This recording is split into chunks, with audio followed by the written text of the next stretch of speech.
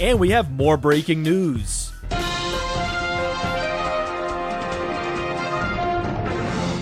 The Kansas City Chiefs have lost Spencer Ware potentially for the season. Unlike the Julian Edelman injury where we're speculating based on what we saw on the replay, Spencer Ware, he's being taken off the field on a cart, and it's never a good sign when you're taken off the field on the trainer's cart on August 25th. We know Spencer Ware is going to miss time. I mean, maybe not. Maybe there's a miracle, but I doubt it. Spencer Ware is going to miss games. That means it's the Kareem Hunt show in Kansas City. Does this make Kareem Hunt the number one running back in this class for 2017?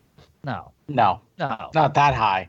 I'm just going to the extreme. I'm testing the waters here because fantasy gamers love to go out to best case scenario, particularly when they like the coach. And a lot of fantasy gamers love to tout Andy Reid's genius. He loves to funnel targets through the running back because the quarterback is Alex Smith, and that's just logical. Given the fact the quarterback is Alex Smith, and Andy Reid has a history of funneling touches through the running back, what is Kareem Hunt's value this season and beyond, Kevin? So this season, I think you can see him, you might be able to see him jump someone like Cook, who, I've heard this a couple of places where it's not like that I like Latavius Murray, but I think Vikings will like him enough to limit Cook's production and muddy it up. Same thing with Mixon. I think Hill, as much as we don't like him as a fantasy community, and clearly he's not a quote-unquote good running back. No one likes Jeremy Hill. Excuse me. Christopher Harris likes Jeremy Hill still. Christopher Harris still thinks Jeremy Hill is good. Shots fired. So I think that you could see him kind of maybe creep up above those guys for this year.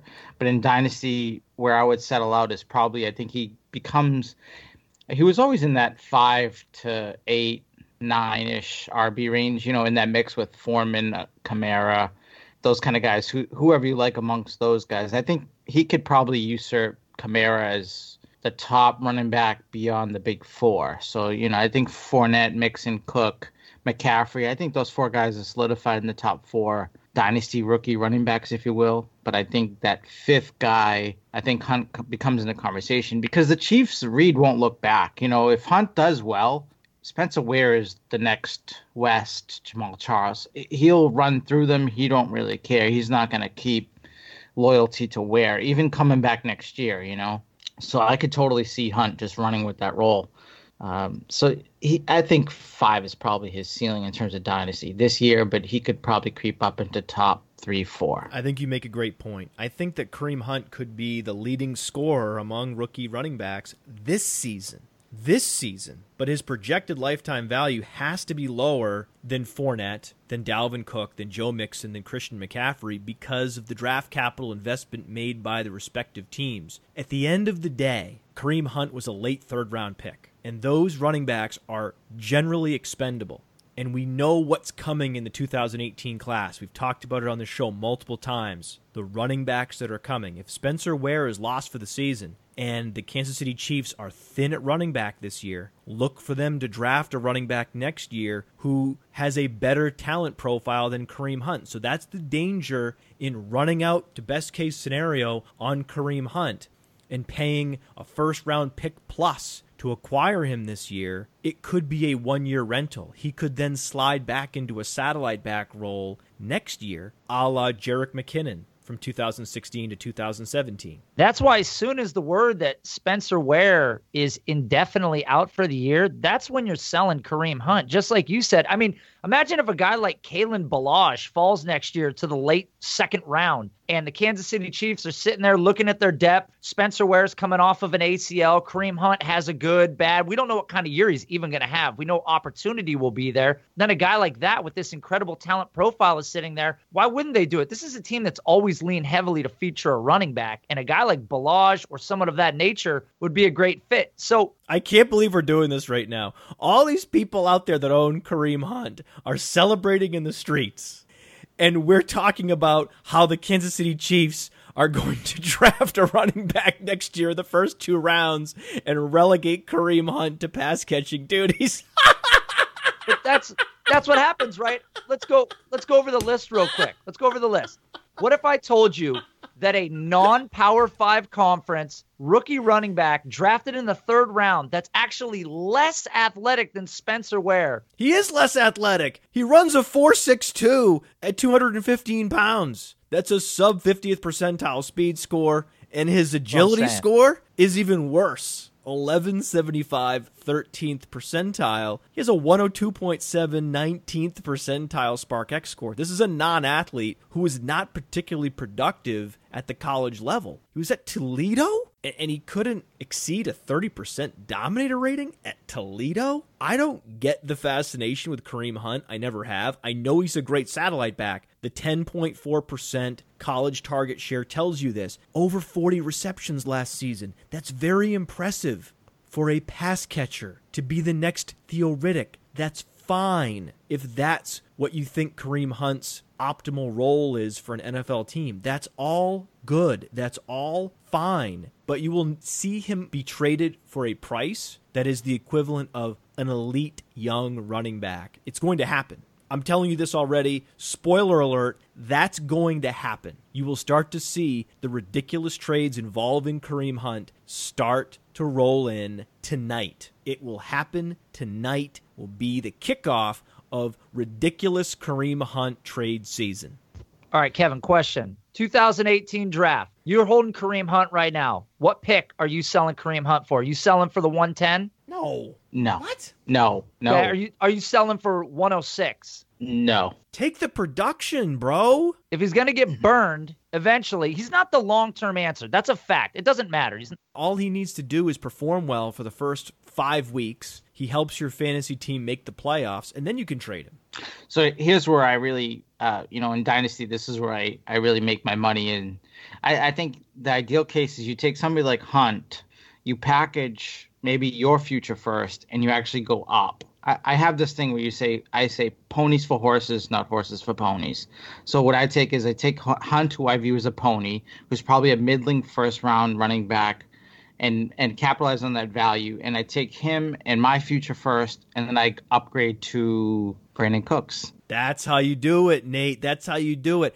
On these Dynasty podcasts, people love to just talk about players in terms of what first round picks would you trade for them? Like, that's a currency. Future first rounders are a currency, and that's the way we can define player value. But it's irrelevant because I don't do trades like that. I don't trade a player straight up for picks and lose the production for 2017, a season in which I'm trying to win in every single Dynasty league. If I had to trade Kareem Hunt for picks, I would wait until the season was over to do it. But what Kevin is saying is the ideal strategy. You let him have a couple good games, and then you trade him for a running back you like, a wide receiver you like, and picks. So a treasure trove of assets where you force your opponent to overpay, or you package players and picks with Kareem Hunt and go up and get a Brandon Cooks. That's how you play it. I wouldn't be shocked to see people do Hunt in a second for Freeman. I think that's the kind of, you're going to see those kind of deals happen. Yes. You're absolutely going to see people leverage it, because what's going to happen now is the narrative of Reed's running backs, the scenario that's forming for Hunt without Ware is going to be built up to this godly figure that this is just an unreal potential for Hunt to be built into. And he might even have a productive 2017. But to me, I'm just not that, between his profile and the kind of running back he is, and not to say he can't be good. It's just that I think that if you're valuing Hunt at a mid-first value, I think that all he can do is hit that value. He's not going to be like I was just discussing, I don't think he'll be a top 4 or top 3 or even top 2 rookie running back in this class. He's not going to get you to that next level. I'd rather pay on a second round rookie level pick for that and then see someone go up. You don't want to wait, though, and find out that he plays like shit for the first 3 weeks of the season. If his value is going to spike, if right now someone in your league looks at him like he's worth a 103 type value, I'm not saying trading for rookie picks, but if they look at him now like, damn, I would have taken him at 105 or whatever, and now he's more valuable than he's ever been right now without seeing him play a real down, I'm selling him before he plays, because all he can do is hurt you. What do you think of this package? Willie Snead, Duke Johnson, and a 2017 second rounder for Kareem Hunt. I wouldn't do it. I mean, I think guys like Snead you can find every year. I think he's a pony. What if I make it Stephon Diggs? Would you do it? Yeah, then I think you're getting a little bit more where you're trying to get a higher caliber wide receiver. Keenan Allen? I mean, I could drop it on you guys, but you might, I might not make it through the rest of the show. But Keenan Allen's a top 5 receiver for me in Dynasty.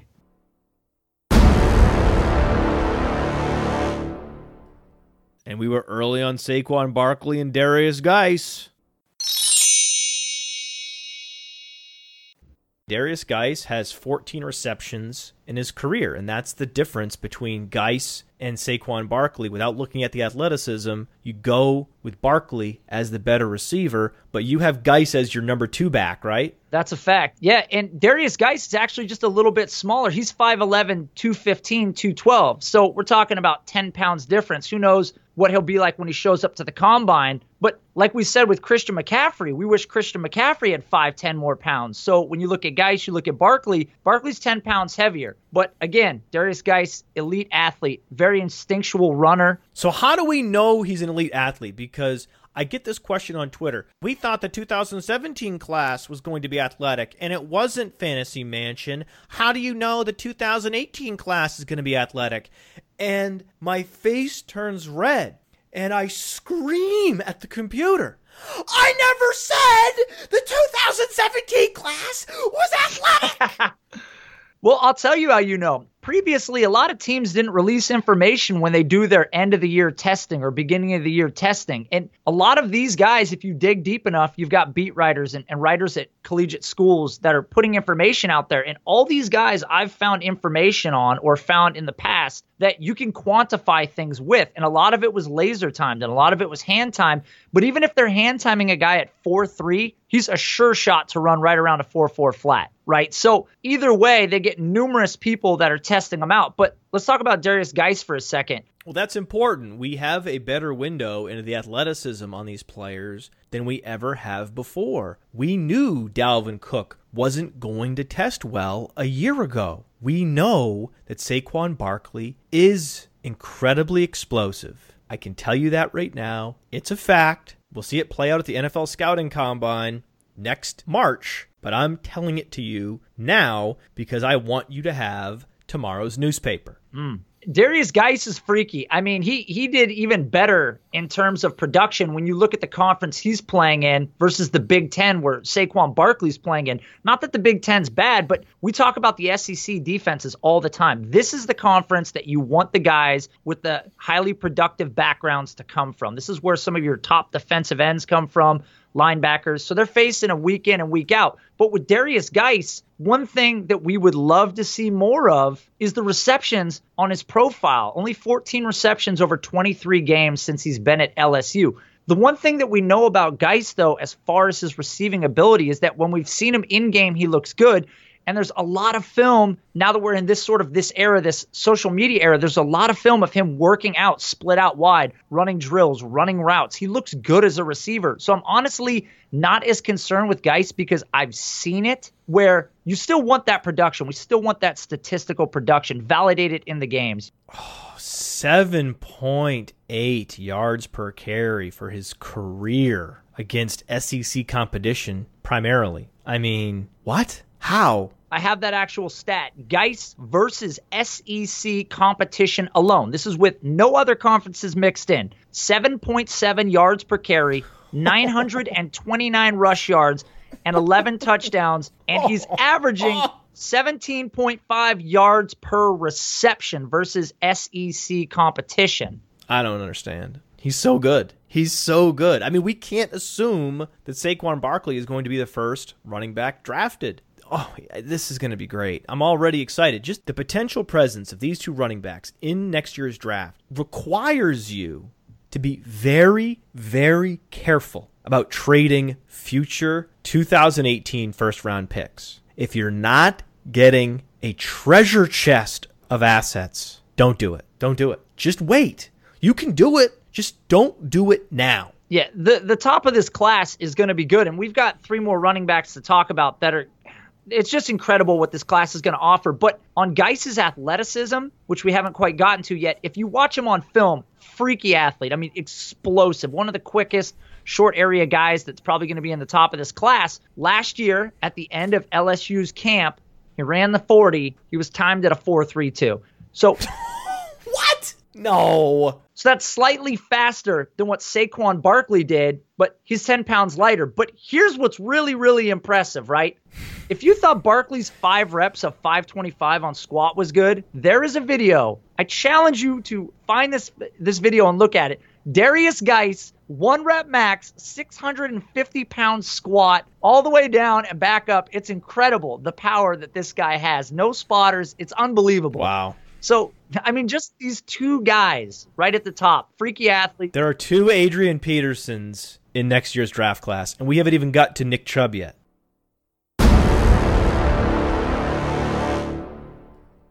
And Fusu Vu may believe that Derrick Henry's better than all of them.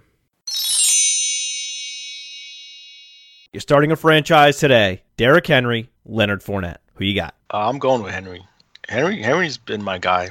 Henry has burst. All else being equal, I'd rather have the guy that has great burst. Yeah, I think he's got much better movement skill as well. I mean, I think a lot of people said he was stiff, but I think he's got pretty good hips, pretty good feet, and his receiving production he didn't have great volume, but he was pretty explosive on his few chances, and yeah. I think he was underused in college. I mean, as a rookie, he was pretty good on his reception. He made some guys miss in the open field. He showed shiftiness. I think he's definitely a lot more dynamic than Fournette. I mean, he's just a much better athlete overall.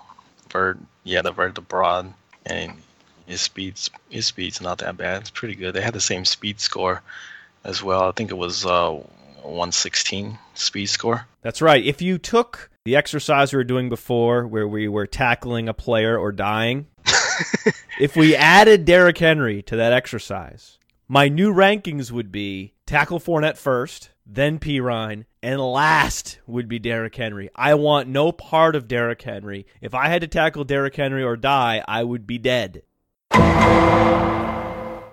But what we'll miss most from Nate is how he had my back in every beef this show ever started, or more often, finished. The most impressive athlete who just had a presence and a swagger where you looked at him and said, oh, that's the guy. That's the alpha dog in this locker room. It was David Njoku. And on the New York Jets, that player must be Quincy Enunwa. Would you agree, Nate? Yeah, I totally agree. In rebuttal to your takes on Quincy Enunwa, which are way off base. Yes! It's obvious to me that Evan Silva hates Quincy, but the reality is he's a guy who can win leagues. This is just a fact that you can't startle. Now just imagine his value once he's paired with Sam Darnold. Quincy Enunwa, Quincy Enunwa, Quincy Enunwa, Quincy Enunwa. At 6'2", 225, he can really run. Attacking today, arrows blot out the sun. Number 1 receiver, not a guy you want to fade. Good, said the Spartan King, we'll fight in the shade. Enunwa.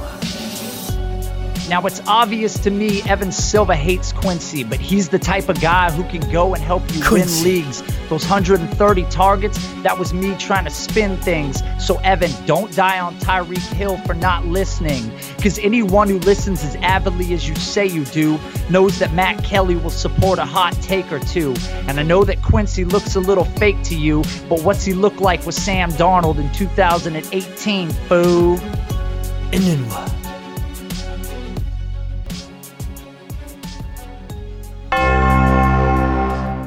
So, Tim, I will say this definitively to you because I know you listen to this show and I don't listen to your show. Yeah. I see nothing wrong with mocking bad trade offers on social media, and I will continue to do it until I die. Until my heart stops beating, I will mock one-sided sham trade offers. That is my official response to @TimNFL. Do you have anything to add, Nate? Yeah, I got something to add, Matt. What's up with the trade offer, Tim? That felt like attempted larceny, although I'm not surprised it did come off very Chad Parsony. And what's up with UTH? Why did it part with Veach? I mean, he was the only one I wouldn't mute when he started to speak. And it's like I told Matt, I'm done with rap, even though I've got bars for weeks. I'm a father now. It's just not responsible for me to be a part of beefs. But you know Matt, he's a loose cannon who gets charged for these. Oh, and by the way, congrats on the 300th episode. I threw it on last night when it was hard to sleep. So which is it? Is it better to make metrics available for free to the public or to treat them as proprietary entities? Matthew Berry needs to make up his mind. And remember, this is coming from a person who thinks he invented the top 100 list, right?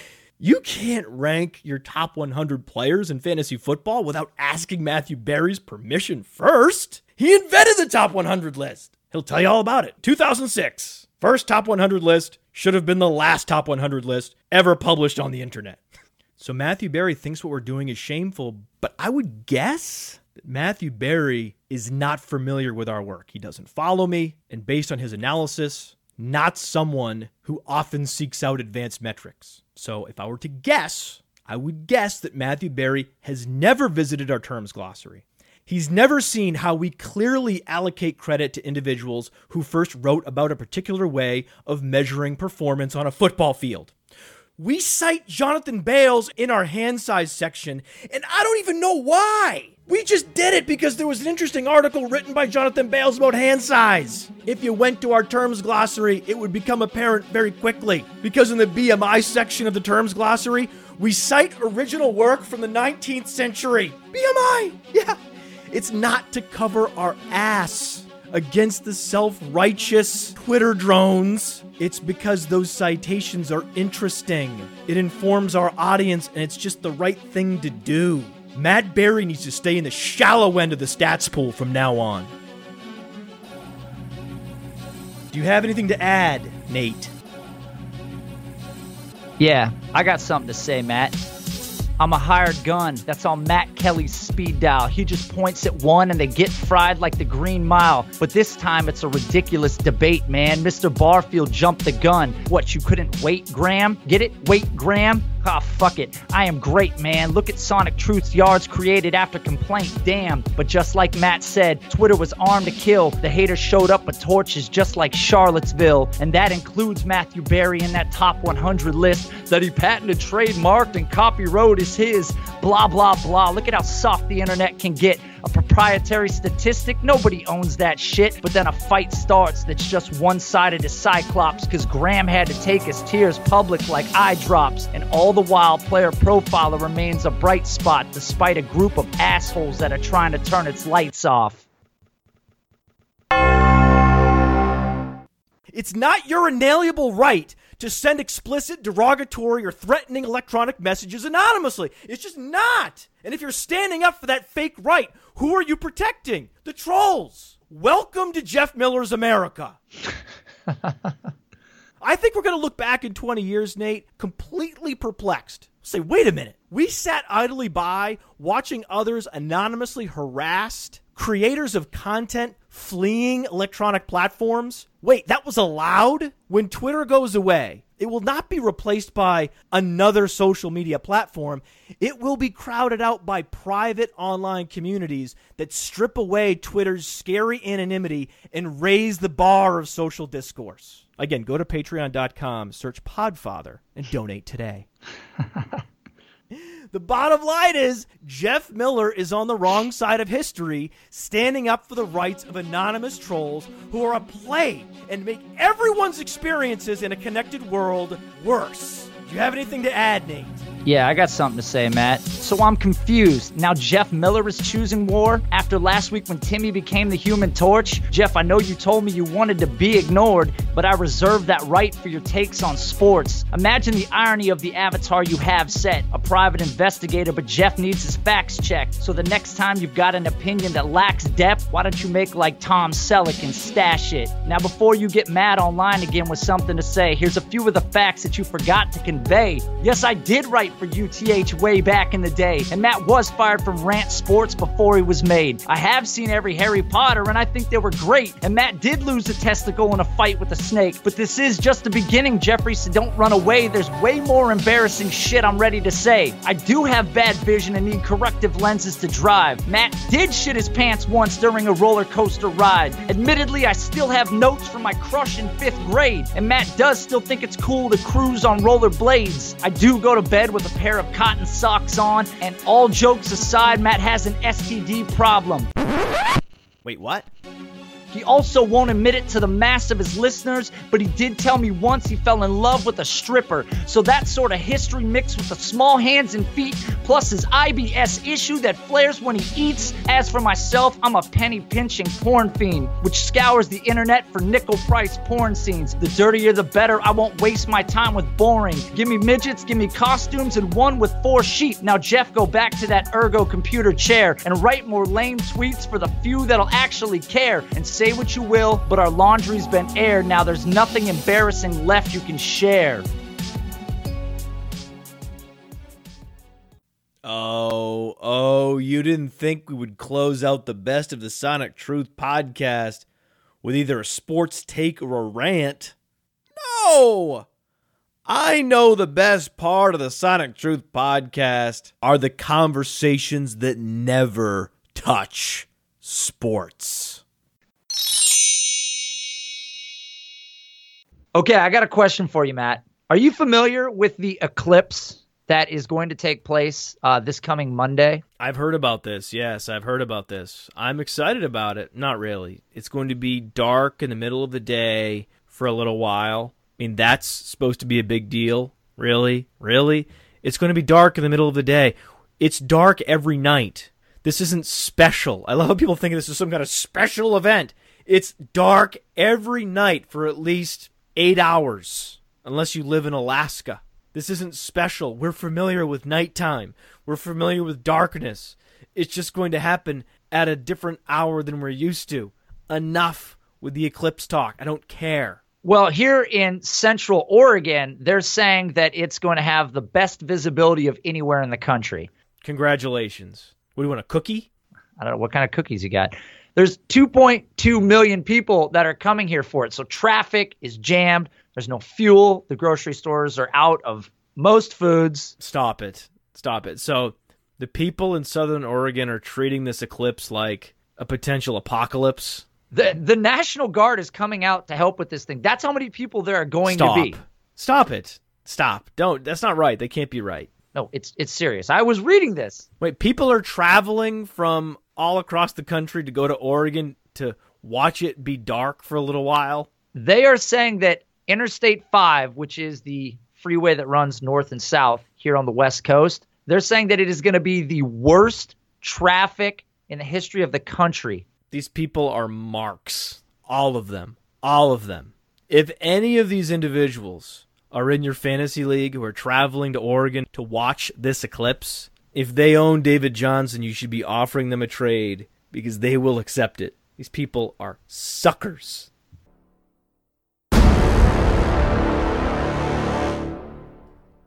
Just had the talk with my wife about Mother's Day and received some pretty strong passive-aggressive pressure to knock it out of the park on Mother's Day.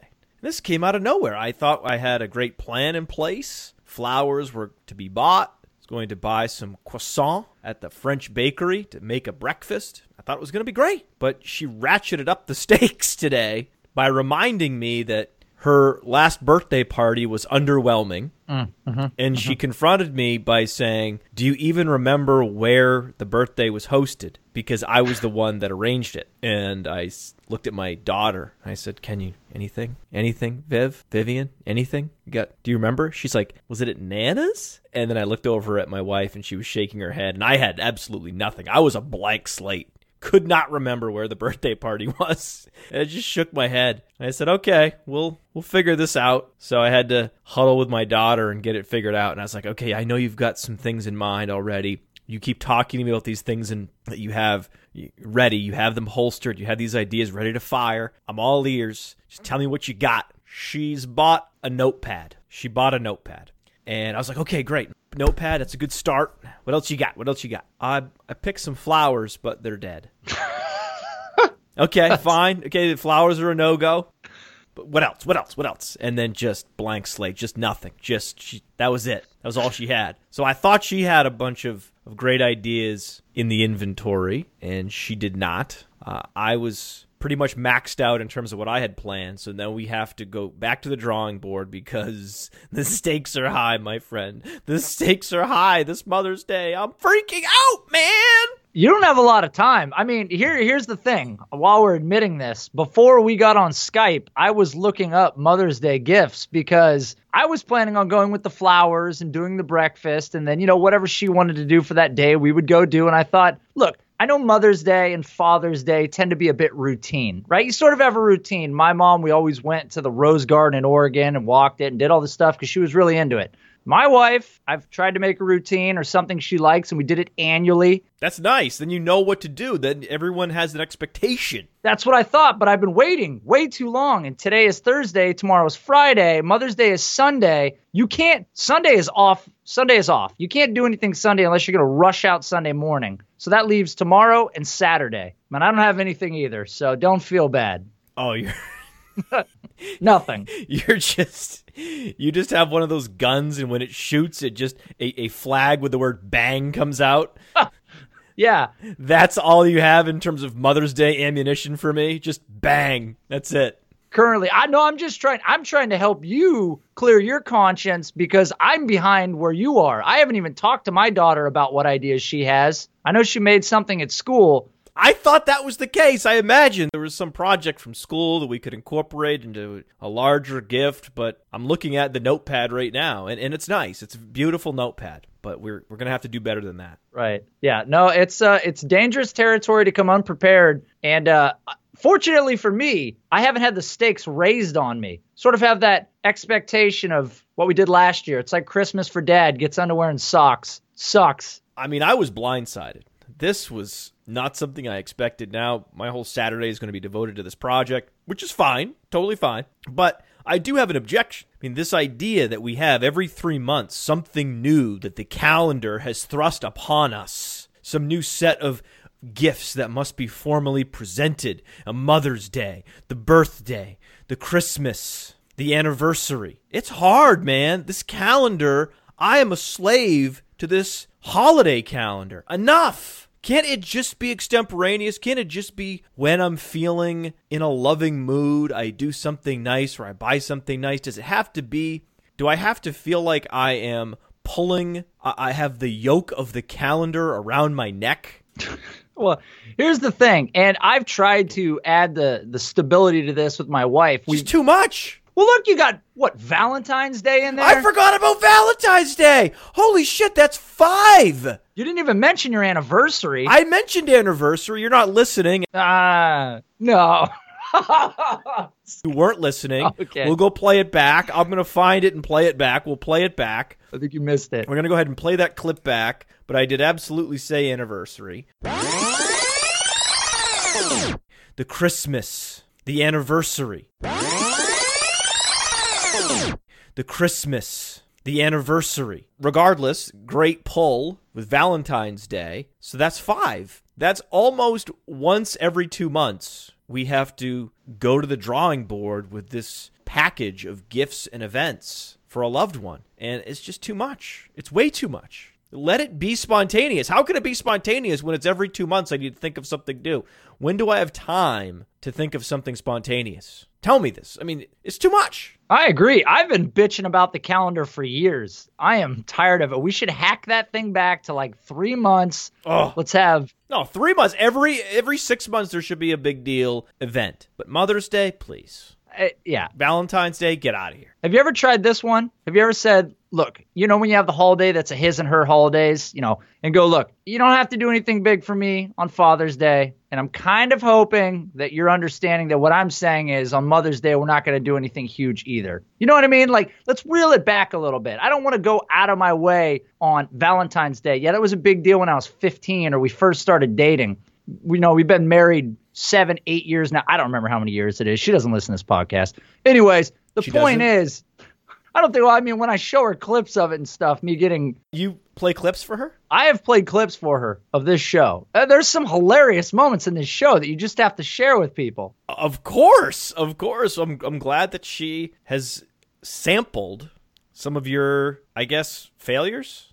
Right. Well, it's a small sample size. We can't totally tell. Because most of the highlights of the show revolve around you making mistakes or you getting berated. Those seem to be the best moments. There are some good ones, and I think she's heard a majority of them. So she's well aware of the dynamic that takes place on this show. Well aware. Good, yeah. She's like, did she do a ball check afterward? No, I mean, she'll look for them. You know, sometimes they're pulled up real high. You never know what kind of day it is. They don't have that summer hang like they normally would. Summer hang? Dude, get out of here. Stop it. Why do you always go a step beyond what is appropriate or what anyone wants to hear? God. No, gross. Listeners know it. That is gross. We're transitioning towards the June, July weather. Get out of here. No one wants to visualize your seasonal ball hang. Seasonal, that's great. Speaking of ball hang, I'm swimming 50 laps or so. I'm a great swimmer. Okay. And then I find out, there's a sauna too. So I'm in the sauna after the pool. I've done this Tabata class, swim some laps. Just feel so tired and good. And the best thing you can do after that is nice sauna. So I'm sitting in the sauna, just blissful, really. Blissful sauna experience. It would be really difficult to ruin my sauna experience, to ruin my whole exercise experience, because it was just phenomenal. And then I realized why this JCC in particular is such a great value. Because it's attached to the Jewish Home for the Elderly. Okay. All right. Which supplements the gym. Some smart people up there doing the bookkeeping. Why'd you have to do that? Sorry, come on. Why? I mean, enough. All right, sorry. Because in that moment, in walked an 80-year-old gentleman, and he didn't just walk up as most normal people would do, take a seat, lean back, and enjoy the sauna. No. He walked in, and he was facing me. He was 2 feet away from me, and he was wearing a towel, and he just took the towel off. Just took it off, like right in front of me. I mean, he could have faced any direction, but he was facing directly at me. There was no one else in the sauna. And I just closed my eyes, and I said, this has been a great day so far. My body feels tremendous. I am in a happy place, and this isn't happening right now, and I didn't just see what I just saw. Old, shriveled up balls.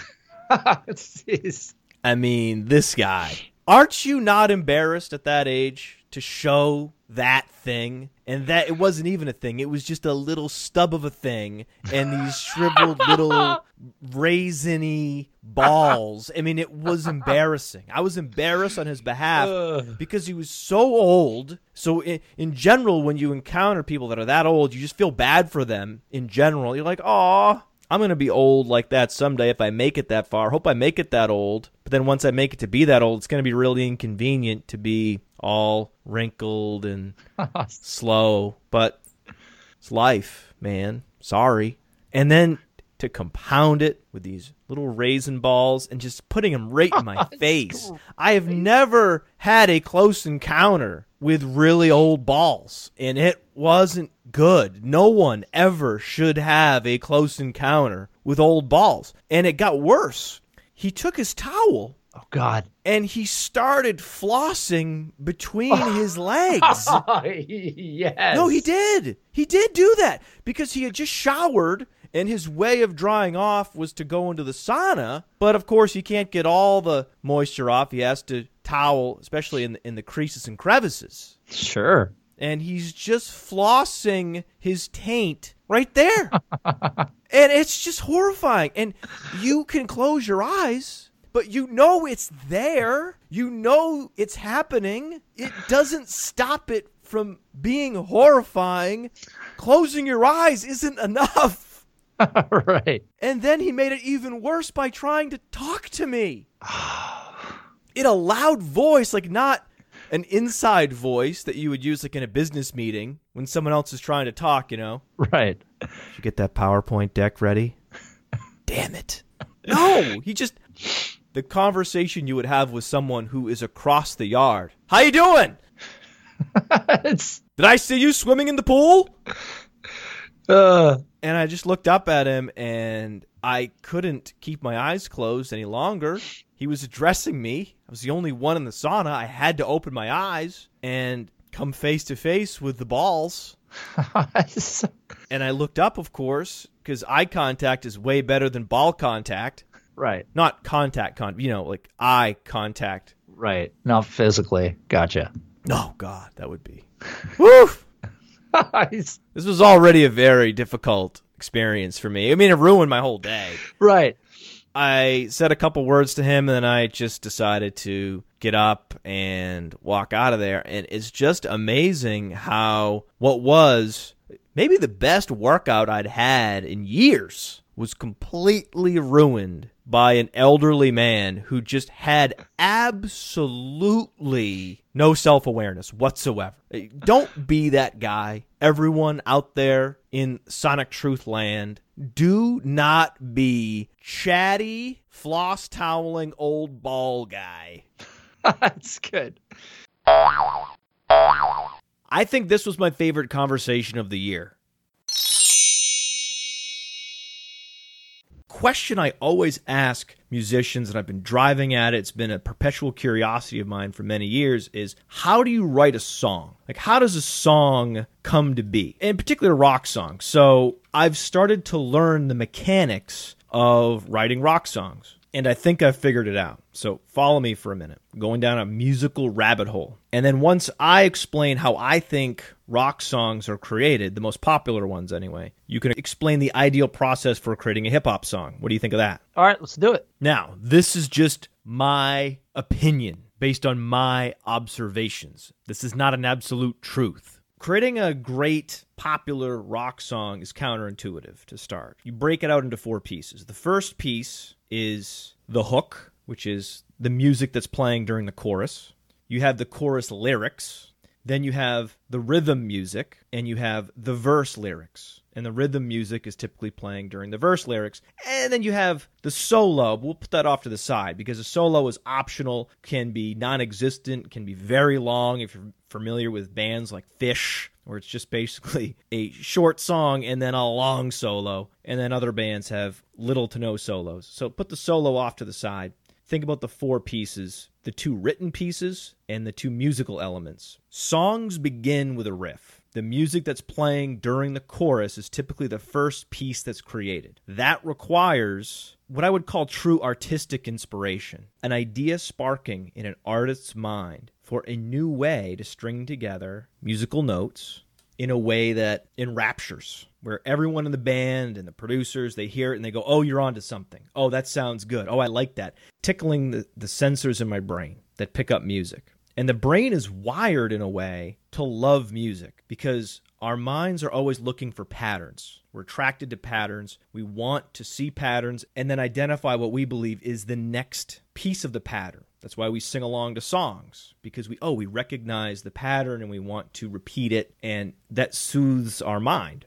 So the hook is critical. Without the hook, the music that's playing during the chorus, you really don't have a song. But what's interesting is once you have the hook, the musical element, the next piece that's written is typically the lyrics to the verse. And that is another artistic component, a purely artistic component that requires this flash of insight, because that's poetry. That's the poetry element of the song. So that's why singer-songwriters are considered poets, like Bob Dylan, where his verses are sublime. They strike a different chord in your mind, in that place where you can think comprehensively, tickles those sensors. So then once you have that, then you lay the rhythm music under the verse. and you can see the song starting to come together. The rhythm music under the verse is typically the easiest. Most professional musicians can put something like that together pretty quickly. Again, I am generalizing. There are certainly songs where the rhythm section is exceptionally difficult to execute and super creative. I understand that. I'm just talking generally. But here's where it gets very tricky, and here's the piece that makes or breaks a song. The hook brings a song to life, but the wrong chorus can put it off on the shelf. The chorus has to be perfect. The chorus lyrics are not what I would consider purely artistic. I believe they're much more mechanical. They're much more analytical because there is a very specific way to structure the wording of a chorus to get the syllables to flow perfectly, to get the words to flow in line with the riff in a way that tickles the brain so much that you want to hear that song over and over and over again. And this is where most musicians fail. The first three they've got down. They got their great riff. Then they had a poem all written, and they lay that rhythm music down. And then when it comes to writing the chorus, they fail time and time and time again. And it's what keeps many bands unknown. It's the reason they don't break out is because they never learn the finer aspects of writing a chorus that will lead a song to get wide airplay, to become popular, not just on the radio, but on YouTube and all these other places. You have to get the syllables perfect and the cadence perfect. And the key is to stop worrying about the words. You can say everything you want to say in the verse. That's where you can do your poetry. The best bands don't worry so much about the words in the chorus. They just want the damn thing to sound right. That's all they care about. Many of the most popular songs, you listen to the chorus, it's kind of gibberish. It doesn't make any sense. Have you ever heard a song by the band Train? Yeah, I think I've heard a couple of them. It's just stream of consciousness during the chorus. He's not saying anything. Van Halen is overrated. Tell me. See what I'm saying? Did you fall for a shooting star? It's just he's moving from one thing to the next. All he cares about is the cadence and the syllables and the rhyming. I'm sure he doesn't think Van Halen's overrated like I think Deshaun Watson's overrated. It's just that Van Halen had the precise number of syllables and the inflection in the letters of the name Van Halen. He just chose Van Halen because it fit. And Van Halen just happens to be wildly overrated also, but not as overrated as the band Train. But many singer-songwriters don't want to do that. They have a very specific vision for what they want a song to be, what they want to say, how they want to express themselves, and the idea they're just going to relegate the chorus lyrics to essentially a machine, a gibberish machine, to allow them to line up. Well, a lot of bands refuse to do that, and in that stubbornness, there's a lot of great songs that never get airplay, that you and I will never hear, and the only people that know of these songs and love these songs because they're great songs are the hardcore fans of that band, because it just never hooked in to the receptors in our brain because they didn't lay out the words in the chorus very well. This is why songwriting duos are so popular. Why do you think the Rolling Stones were so good? It's because Mick Jagger and Keith Richards both had roles in the songwriting. One was a craftsman, great at the mechanics. One was an artist, great at the poetry. No better example than the Beatles. Most of the Beatles hits were John and Paul, Paul and John. And whenever a professional musician is teaching an up-and-comer, the first assignment is go listen to early Beatles records. You want to make great songs? Go listen to Introduction to the Beatles, Meet the Beatles, Hard Day's Night. Go listen to those albums if you want to make great music. And it's not just rock and roll. It's everything. It's hip-hop. It's R&B, it's rock and roll, it's everything. The elements of popular music are embedded in those particular albums. And this took me a long time to figure out what I just told you. Talking to a lot of musicians and listening to a lot of musicians interview, because musicians are so cagey about this songwriting process. They will not lay it out to you like I just laid it out to you, because instead they will hide behind this notion that, well, everyone's different and there is no singular process. There's no right or wrong way. A lot of songs get written in different ways and come together in different ways and have different inspirations and different mechanics behind them. That's not true. Most of the best songs are created using the step-by-step process that I just laid out. And that's how the Beatles wrote their music. And the key that unlocked my curiosity, that eventually led me to figuring this out, was a biography that I watched about Nirvana. And I learned that Kurt Cobain's favorite band was the Beatles. And this was like 20 years ago. And that blew my mind because I love Nirvana. I thought, the Beatles? What? No way. I know Kurt Cobain. Kurt Cobain loves Thelonious Monster. Kurt Cobain's aesthetic is Thelonious Monster. He's channeling Bob Forrest. There's no way his favorite band was the Beatles. And then you go to YouTube and you pull up the video In Bloom by Nirvana, and they're channeling the Beatles. And a musician sat down and told me something. You know Nirvana is just the Beatles, right? And I said that can't be true, that they don't sound anything alike. He's like, they don't sound anything alike? And he looked indignant. He said, Kurt Cobain was mimicking Paul McCartney the whole time. And I this can't be right. And he said, absolutely. Look at the way the chords are structured. Look at the way the songs are structured. All Nirvana songs are highly distorted versions of Beatles songs. That if you cleaned up the guitar riffs and the distortion and the grunge and you put them in black suits, they would be the Beatles. And that blew my fucking mind, which led me on this journey to figuring this out.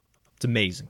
So how do you write hip-hop songs? It's not so different from kind of how you explained it, but a lot of times with hip-hop, a lot of the rappers don't make their own instrumentals. Lots of guys don't, because rapping and making beats are two vastly different things, and they're both really difficult. I mean, on the other side, you look at rock artists. Some of those guys, the drummer may or may not have the talent to help create the music. He plays the drums. He might be able to write some lyrics, but writing good lyrics is hard too. So in hip-hop, and with any artist, the people that I think are really the best are the ones that in their head go, okay, I thought of a topic. This is what I'd love to write about, whether it's something poverty related or something going on in their life or whatever it is. And in their mind, they can picture what they want it to sound like, and they can construct that. Then they write to that. What happens more times than not, though, is guys will, like for me, I'll start making some drums. I'll figure out kind of what I want it to be, and then from there, I'll start building around it. And once I have basically the bare bones, the rhythm, like you said, from there, I'll add layers for a chorus. And when you program it,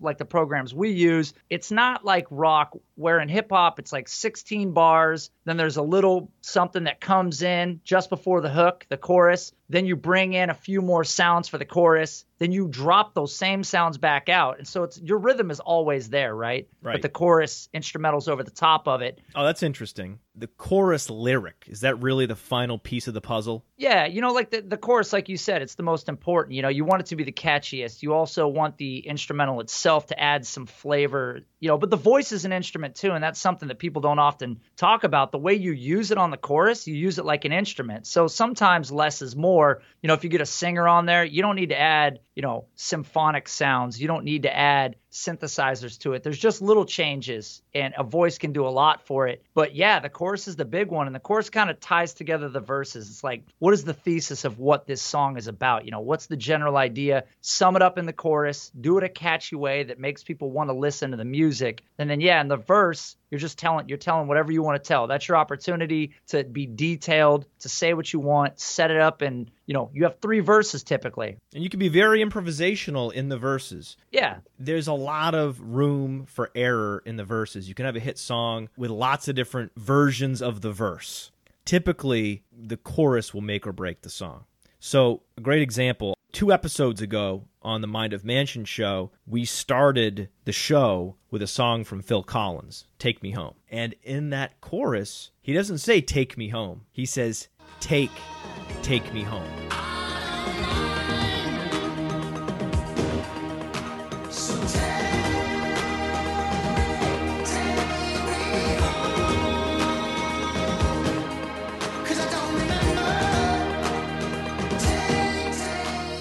He just added the extra take for no reason because he needed the syllables to line up exactly. That's why it's take me home. You start to listen for that in these songs, which I do now, and I'm like, oh, that motherfucker, the little tricks that you play in the chorus to get everything to line up just perfectly, and that was Phil Collins' genius.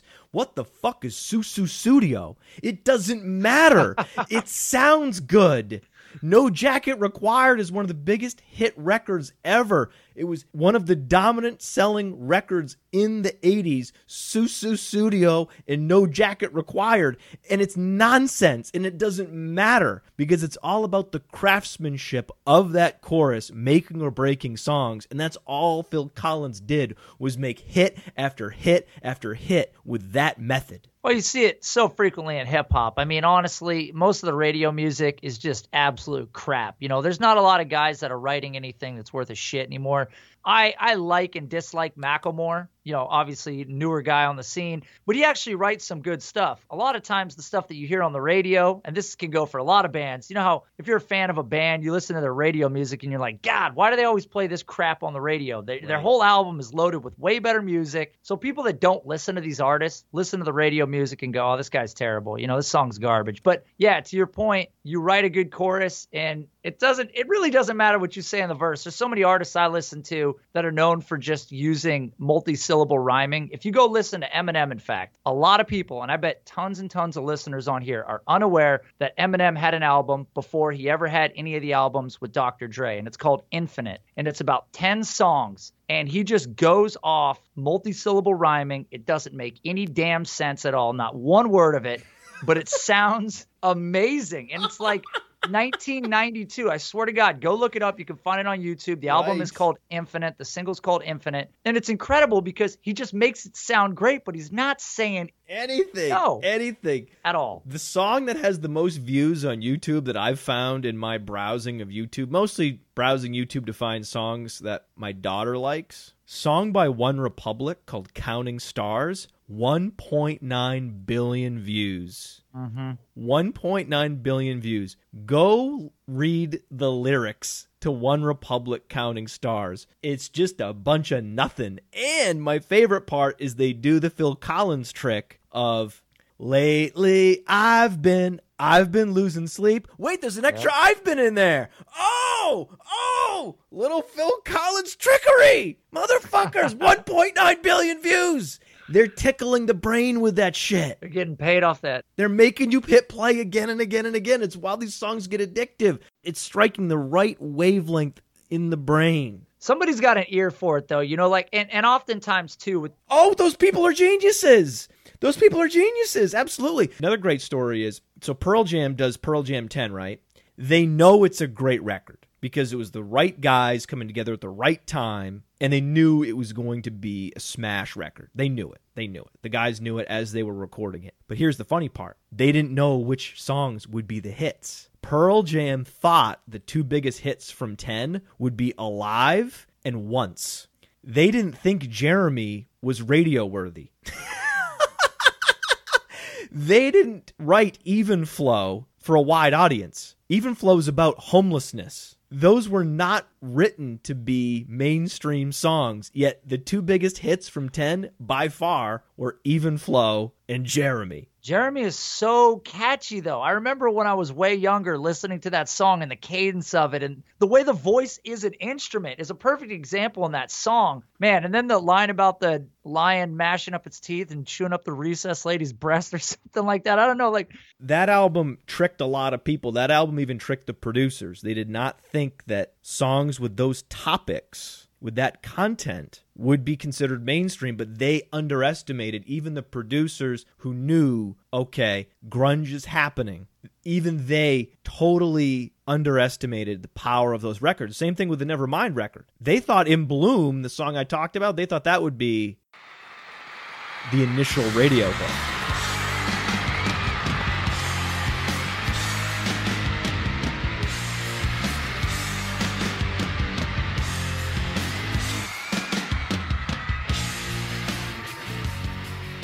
No, Smells Like Teen Spirit was unexpected. They ended up releasing the songs that the band thought would be the hits as the 4th, 5th, and 6th songs off those records. It's amazing. You just don't know all the time. But then once the producers start to better understand the genre and how it's received, then all of a sudden these guys become just masters. They can listen to an album and go, okay, hit, and here's how we'll structure it. And then someone will say, wait, what? That was a hit? No way.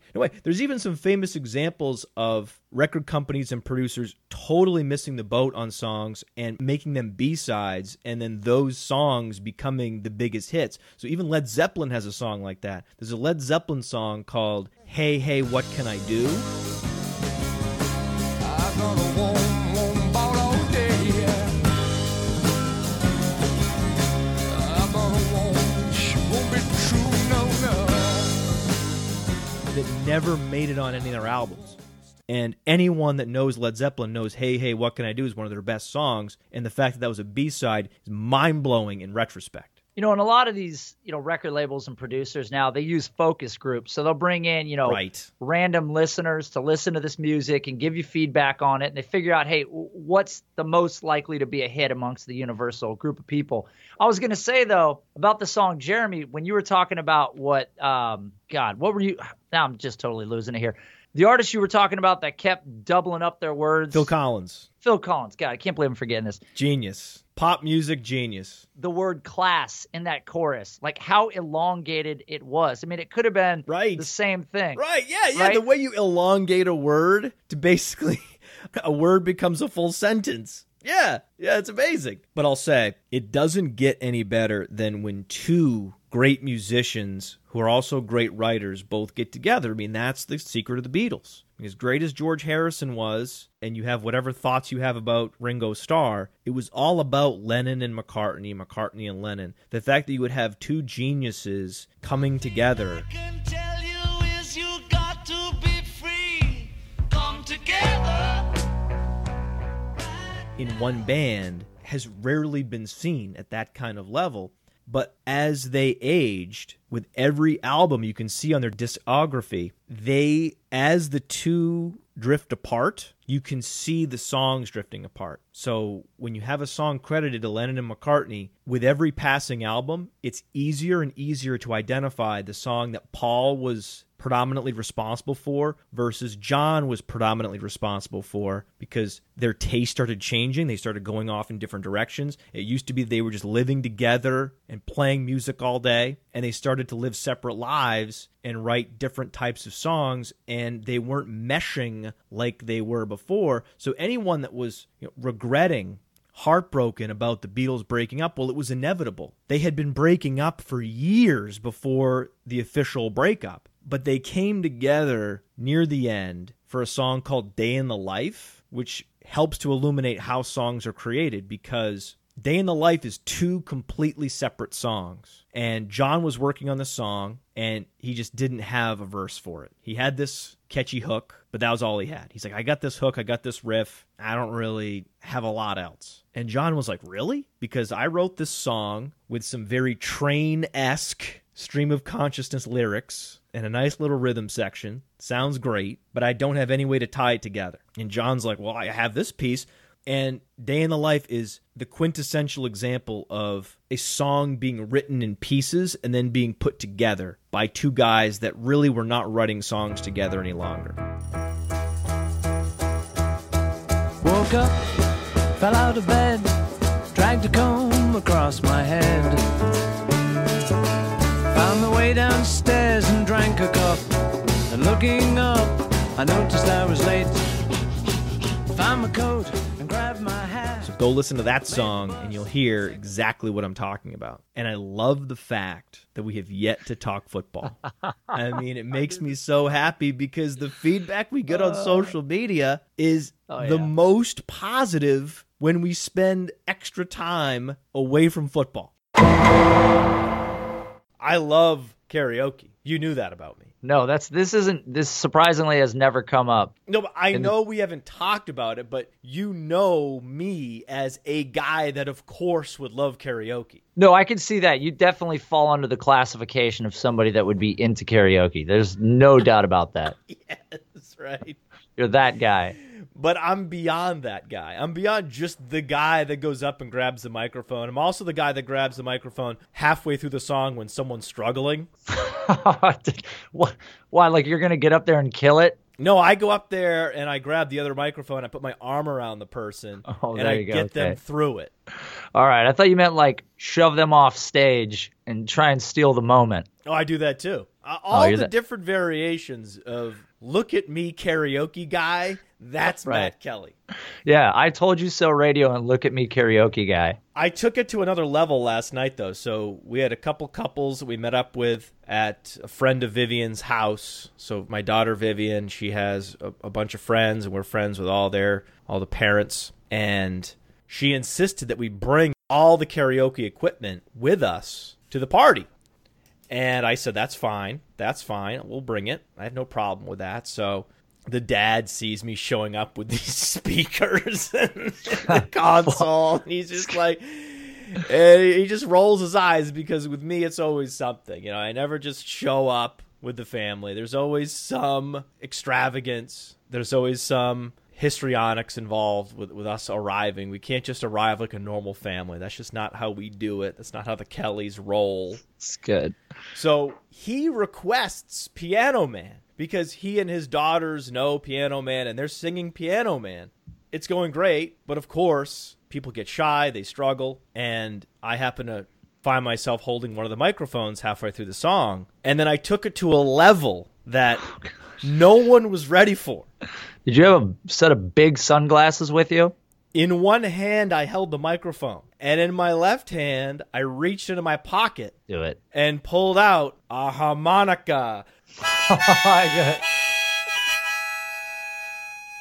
Oh my God.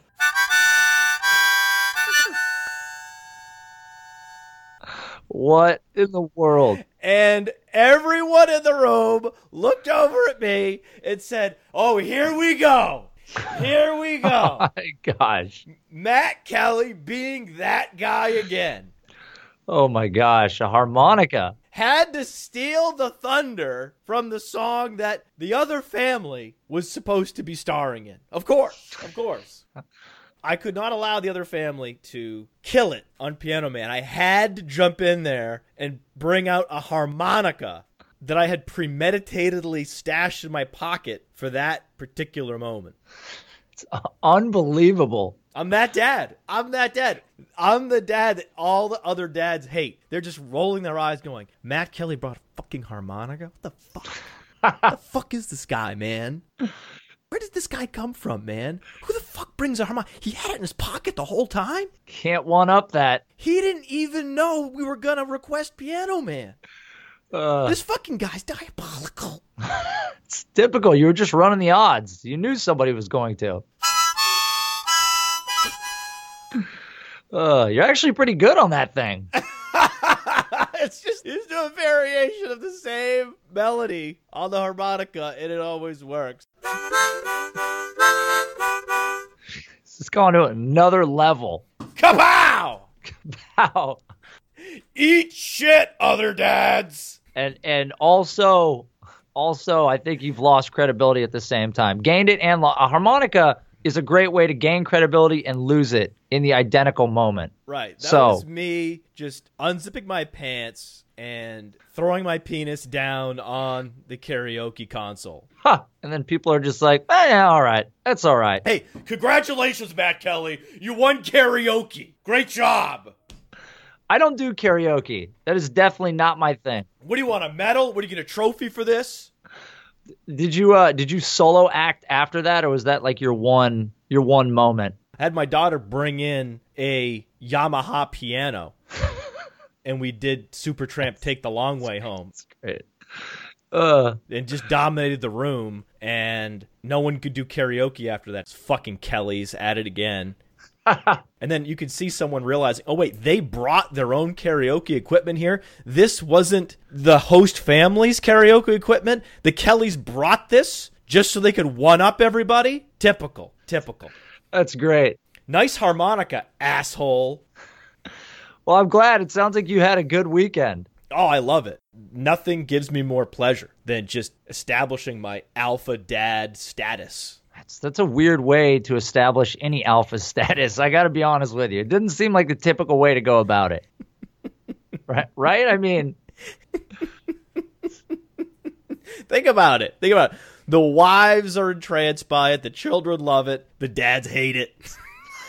right. Exactly. That that's guy good. at the dinner party. That's good stuff. How about you? How was your weekend? Oh man, I'm starting to realize that I'm mortal, Matt. All these years, thought I wasn't, and I'm realizing more and more frequently that I am. The other day, I was at a buddy's house. He had a barbecue. Told him I'd stop by for a little bit. Brought my daughter. He's a survivalist. He's into renewable energy and using rainwater for rain barrels to collect it, and a gardener and botanist, and has a tiny house. So Tiny house. yeah, he has a tiny house. Are you familiar with a tiny house? It's a very small house. Okay. I mean, congratulations. You have a small house. Right, 300 square feet, little 300 square feet? something like that. It's The whole house? the whole tiny house. So that's not even the best part. So he's been producing his own honey over there forever. He's been farming it. Oh, my God. So he's another that guy. Oh yeah. Is he single? Yes, he's single. So he's the that guy bachelor. If I'm the that guy Oh my God. married father, he's the that guy bachelor that we all hate. The guy that's making his own fucking honey. He goes, Nate, bring you and your daughter, and let's go over there and let's check out the beehive. And by the way, it's beehives. Okay, so there's 3 beehives over there. And there are bees, thousands of bees running back and forth between these hives and wherever they're going out to the flowers and the plants and doing their thing. And they have like their own airspace. As long as you're not in it, you're safe. So they say. So they say. It's a little 4x4 tarp, not very big. So I'm standing as far back as he is, which is the identical distance of my daughter, and we're looking at these bees, and it's mesmerizing. There's thousands of bees. They're flying in and out, and they're doing their thing, and my daughter's mind is blown because she's never been this close to bees in a hive. And all of a sudden, as he's kind of telling me that these bees, are a little rowdy because they've got a new queen and it's a new hive, and they're not really settled in yet, I'm looking at these bees flying around, and one bee, I swear, I pick it out of the crowd, and it just puts on the brakes, makes a hard right turn, and comes directly at me. And I kind of try and turn away from it. It lands on the top of my head, and like anybody else in this world, I decide I'm gonna swat at this thing. I'm gonna brush it off. Like about the same time that I do it, my buddy who beekeeps with no bee suit on, no gloves, no nothing, he's like, "Don't swing at it." And I swing at it and try and whack it off the top of my head, but it's too late. It's already stung me in the top of the head. Now, I don't know when the last time you were stung was, but it's a very uncomfortable feeling. Have you been stung? I have been stung. I was stung last year. Had a couple buddies out to the house, and we went to one of those adventure parks, those ropes courses with the rope ladder and Zip line? zip line, whole thing. And for some reason, we decided we're just going to start with the double black diamond. No experience whatsoever.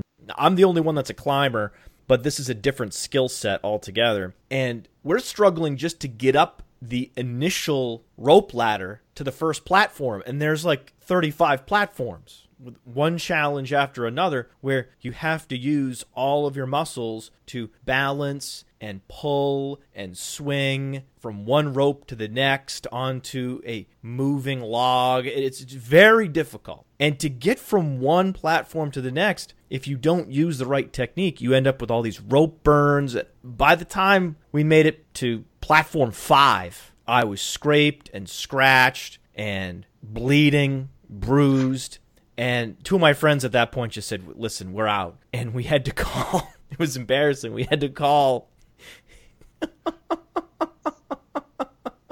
for someone to come rappel up the tree to rescue us. So we held up the entire course for 15 minutes as a rescue team came to bring down my 2 friends. But myself and another friend decided we would continue on to the first exit station. And it was excruciating. I mean, it was one of the worst experiences of my life. I didn't break a bone. I didn't tear a ligament. So because I wasn't severely injured, I can't say it was the worst experience of my life. But outside of something truly awful happening in my life, that was the worst experience that I've ever been a part of. And we're finally at the end, going to the last challenge. It's a zip line to the first way out. And halfway through the zip line, I can see in my periphery a giant wasp nest.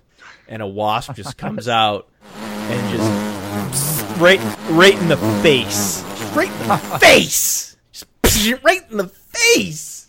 The right side of my head is swelling up. I'm finally to the platform. I exit. I'm putting my arms around my friends for support as we make it out. Oh my God. And it was truly miserable. And then we get to the exit, and they have the picture that we had taken at the beginning fully developed and framed. So they hand us this picture where the four of us are thumbs up, making funny faces. It looks like we're about to have such a good time. And then we look at each other leaving, and So good. we're just these miserable, broken individuals. And this was supposed to be the signature event of the weekend with my friends. This was me showing them a good time. That's good. It doesn't sound like it ended that way. And we've never been so miserable.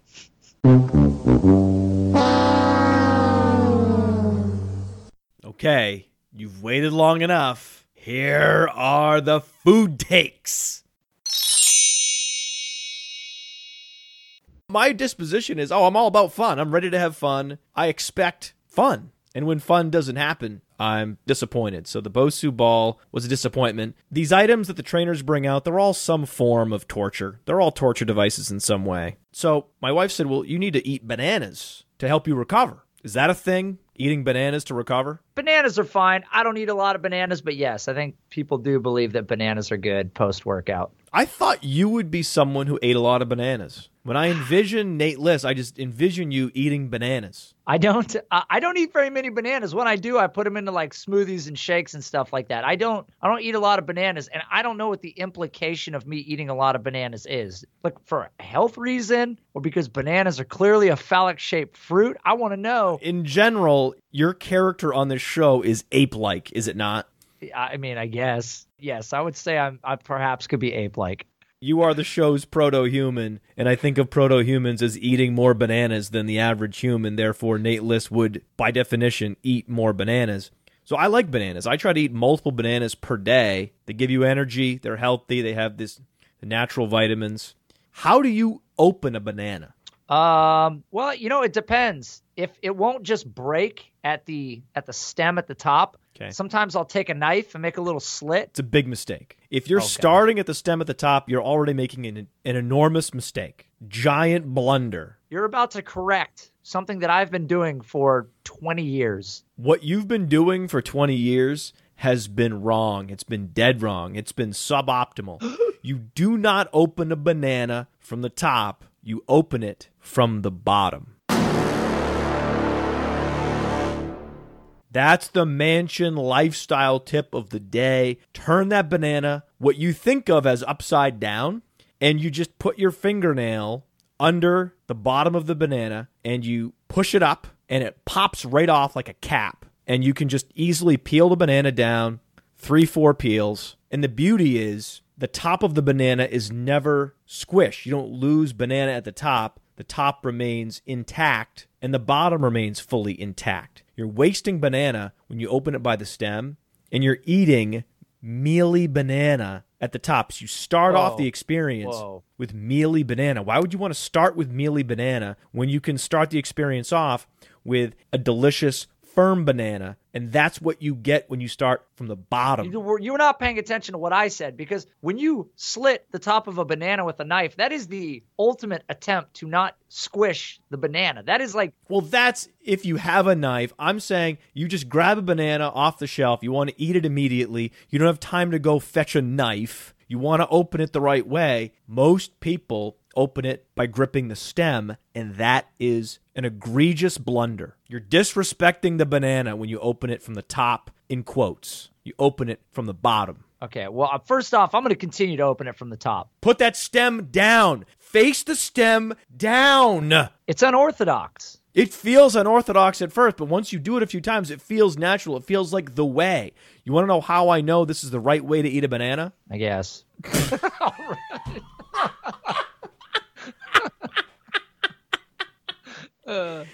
The most prolific banana consumers who do not have access to knives in the wild, primates open bananas from the bottom. They do it the right way because they respect the banana. Just because it's been done one way for a long time, Matt, doesn't make it the right way. A long time? A long time? Do you know how long primates have been around? I mean, you should know. What's that even mean? Well, yeah, the origin of us. I don't know exactly when we became. We say like, oh, throw a number at it. Millions of years. I guess. Millions. I guess. Millions of years, bananas have been around. They've been opened the correct way until humans came along and started smushing the top of bananas in a disrespectful fashion. Anytime I see someone opening a banana on the stem end, I'm embarrassed for that person. I'm embarrassed for Mother Nature, that somehow evolution has led us astray. I'm correcting the mistake. I'm fixing the glitch. There's been a banana glitch. I'm fixing the glitch. Well, I'm not going to change what I'm doing, but here's a question. If you open a banana, regardless of what end you open it from, I open it from my end, you open it from yours, we both have a banana. If there's a brown spot on that banana, what do you do? I generally eat the brown. Oh, God. Oh, God. I just power through it. Isn't that gross? It's not as good. No, it's a bruise, but I generally power through it. But here's the exception. When I'm preparing a banana for my daughter, I will cut off the bruise. It's like inherently, you know that bruise is gross. It's easy with the banana to just break off like eat to it, break it off, throw it away, and continue eating. You don't have to. I think that's how you know I'm a good father, because I would do for my daughter what I would not do for myself in the consumption of a banana. No, it sounds like you're a great father. I mean, you're not letting her eat. Oh, I'm a man. Oh, I'm great. I'm incredible. That's a fantastic job on your part, but you got to look out for you. You know, you're going to all these classes, doing this workout stuff. I just don't often have access to a paring knife. You seem to be you've surrounded yourself in your life with paring knives. I don't have that. I don't have easy access to paring knives. I'm never less than 2 feet away from some sort of knife to cut something. I've always got one around. I'm always ready. I'm handy. I'm prepared. Was that a big moment for you when you learned how to create a knife-like blade from a rock? Took us a long time. I mean, I had to smash it with other rocks. We broke a lot of rocks trying to get there, but, over time, we got there. It's quite the conflict that I've created this picture of you, this proto-human illustration of you, yet you're not eating a banana the right way. There's an evolutionary conflict at work there. I'm not sure how I resolve that. There's a biological conflict there. I'm not sure how I resolve it.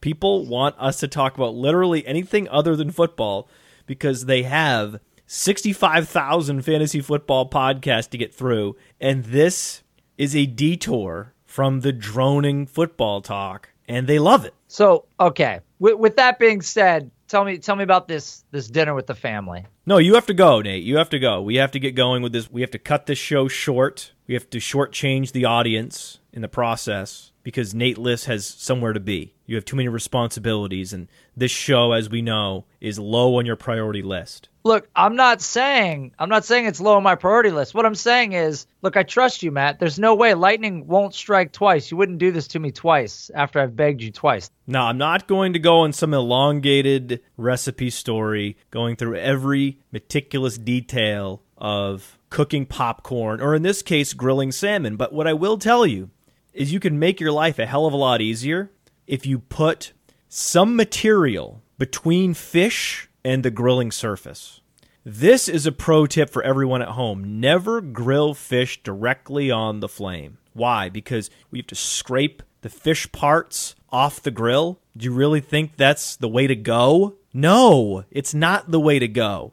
It's not clean, it's not sanitary, and it doesn't taste as good. So if you're going to grill salmon, put down a layer of tinfoil and then coat that tinfoil with oil, and you can have the great flavor and consistency of grilled salmon without ruining the protein fibers and potentially ruining your grill. Now, you want to take it a step higher? Now, do you want to take it to the next level? Go to Whole Foods and purchase a couple cedar planks. So you purchase cedar planks from Whole Foods, and you soak those cedar planks for about 2 to 3 hours. Get them nice and wet and heavy, and then you put them on the grill surface. You put the salmon on top, cover the grill, and it creates this cedar aroma steam inside the grill. So it adds a little extra cedar flavor to the fish. It's wonderful. That's the way to go. I was at my father-in-law's house, and he was about to throw the fish directly on the flame, and I said, "Ah, what are you doing?"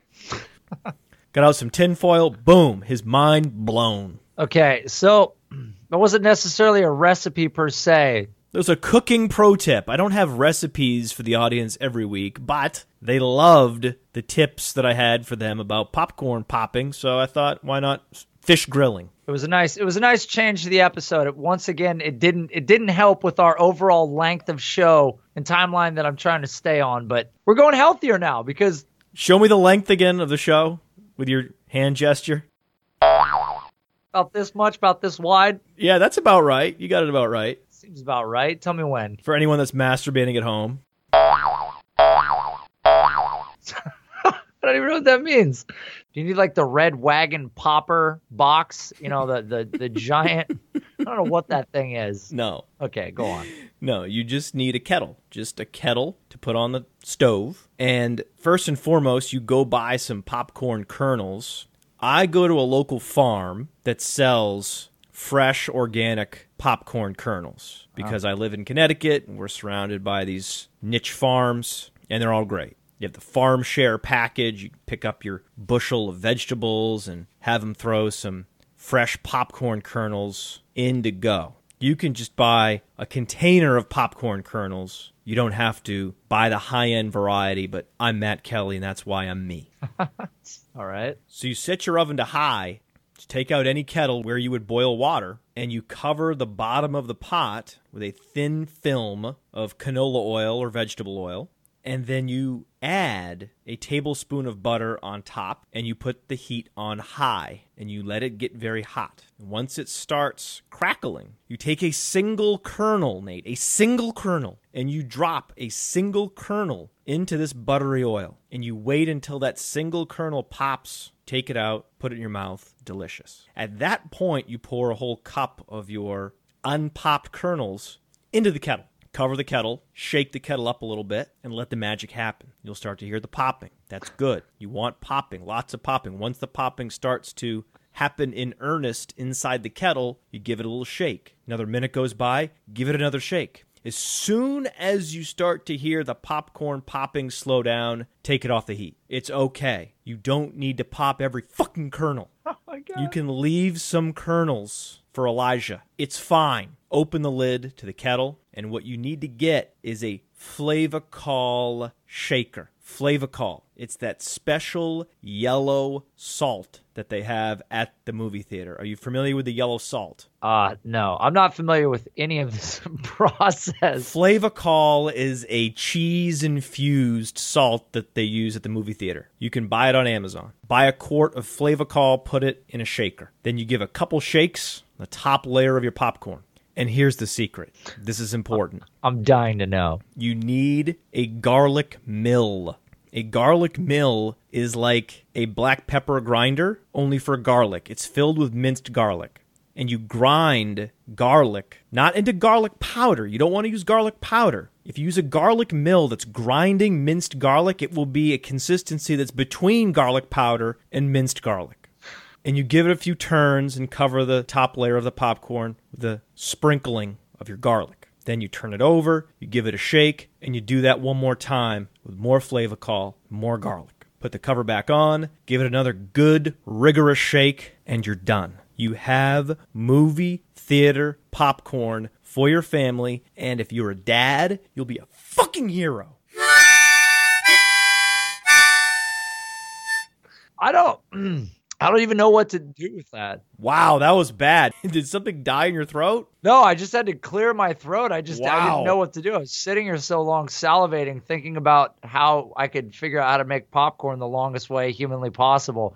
Oh, here's the upside. It takes less time to make the popcorn than it took me explaining it. I imagine so. That was certainly the drawn out version, but that's the Matt Kelly version. People are going to appreciate that. It's also a cooking show now. Well, you told me before we started that you needed to rush this episode. No, and I thought, and you wanted me to be efficient, and you need to know your teammates, because that for me was a cue to go as slow as possible and tell the most long-winded story I have in my arsenal. I imagine that there's something slower in that arsenal, but that was literally one of the slowest. I didn't even know that there was a way to describe making popcorn in such a way, but you certainly broke it down. It's when you said to do things numerous times, the added effect of redundancy really slowed it down. Yeah, I wanted to hit the gas pedal, but thanks. Thanks for coasting for me.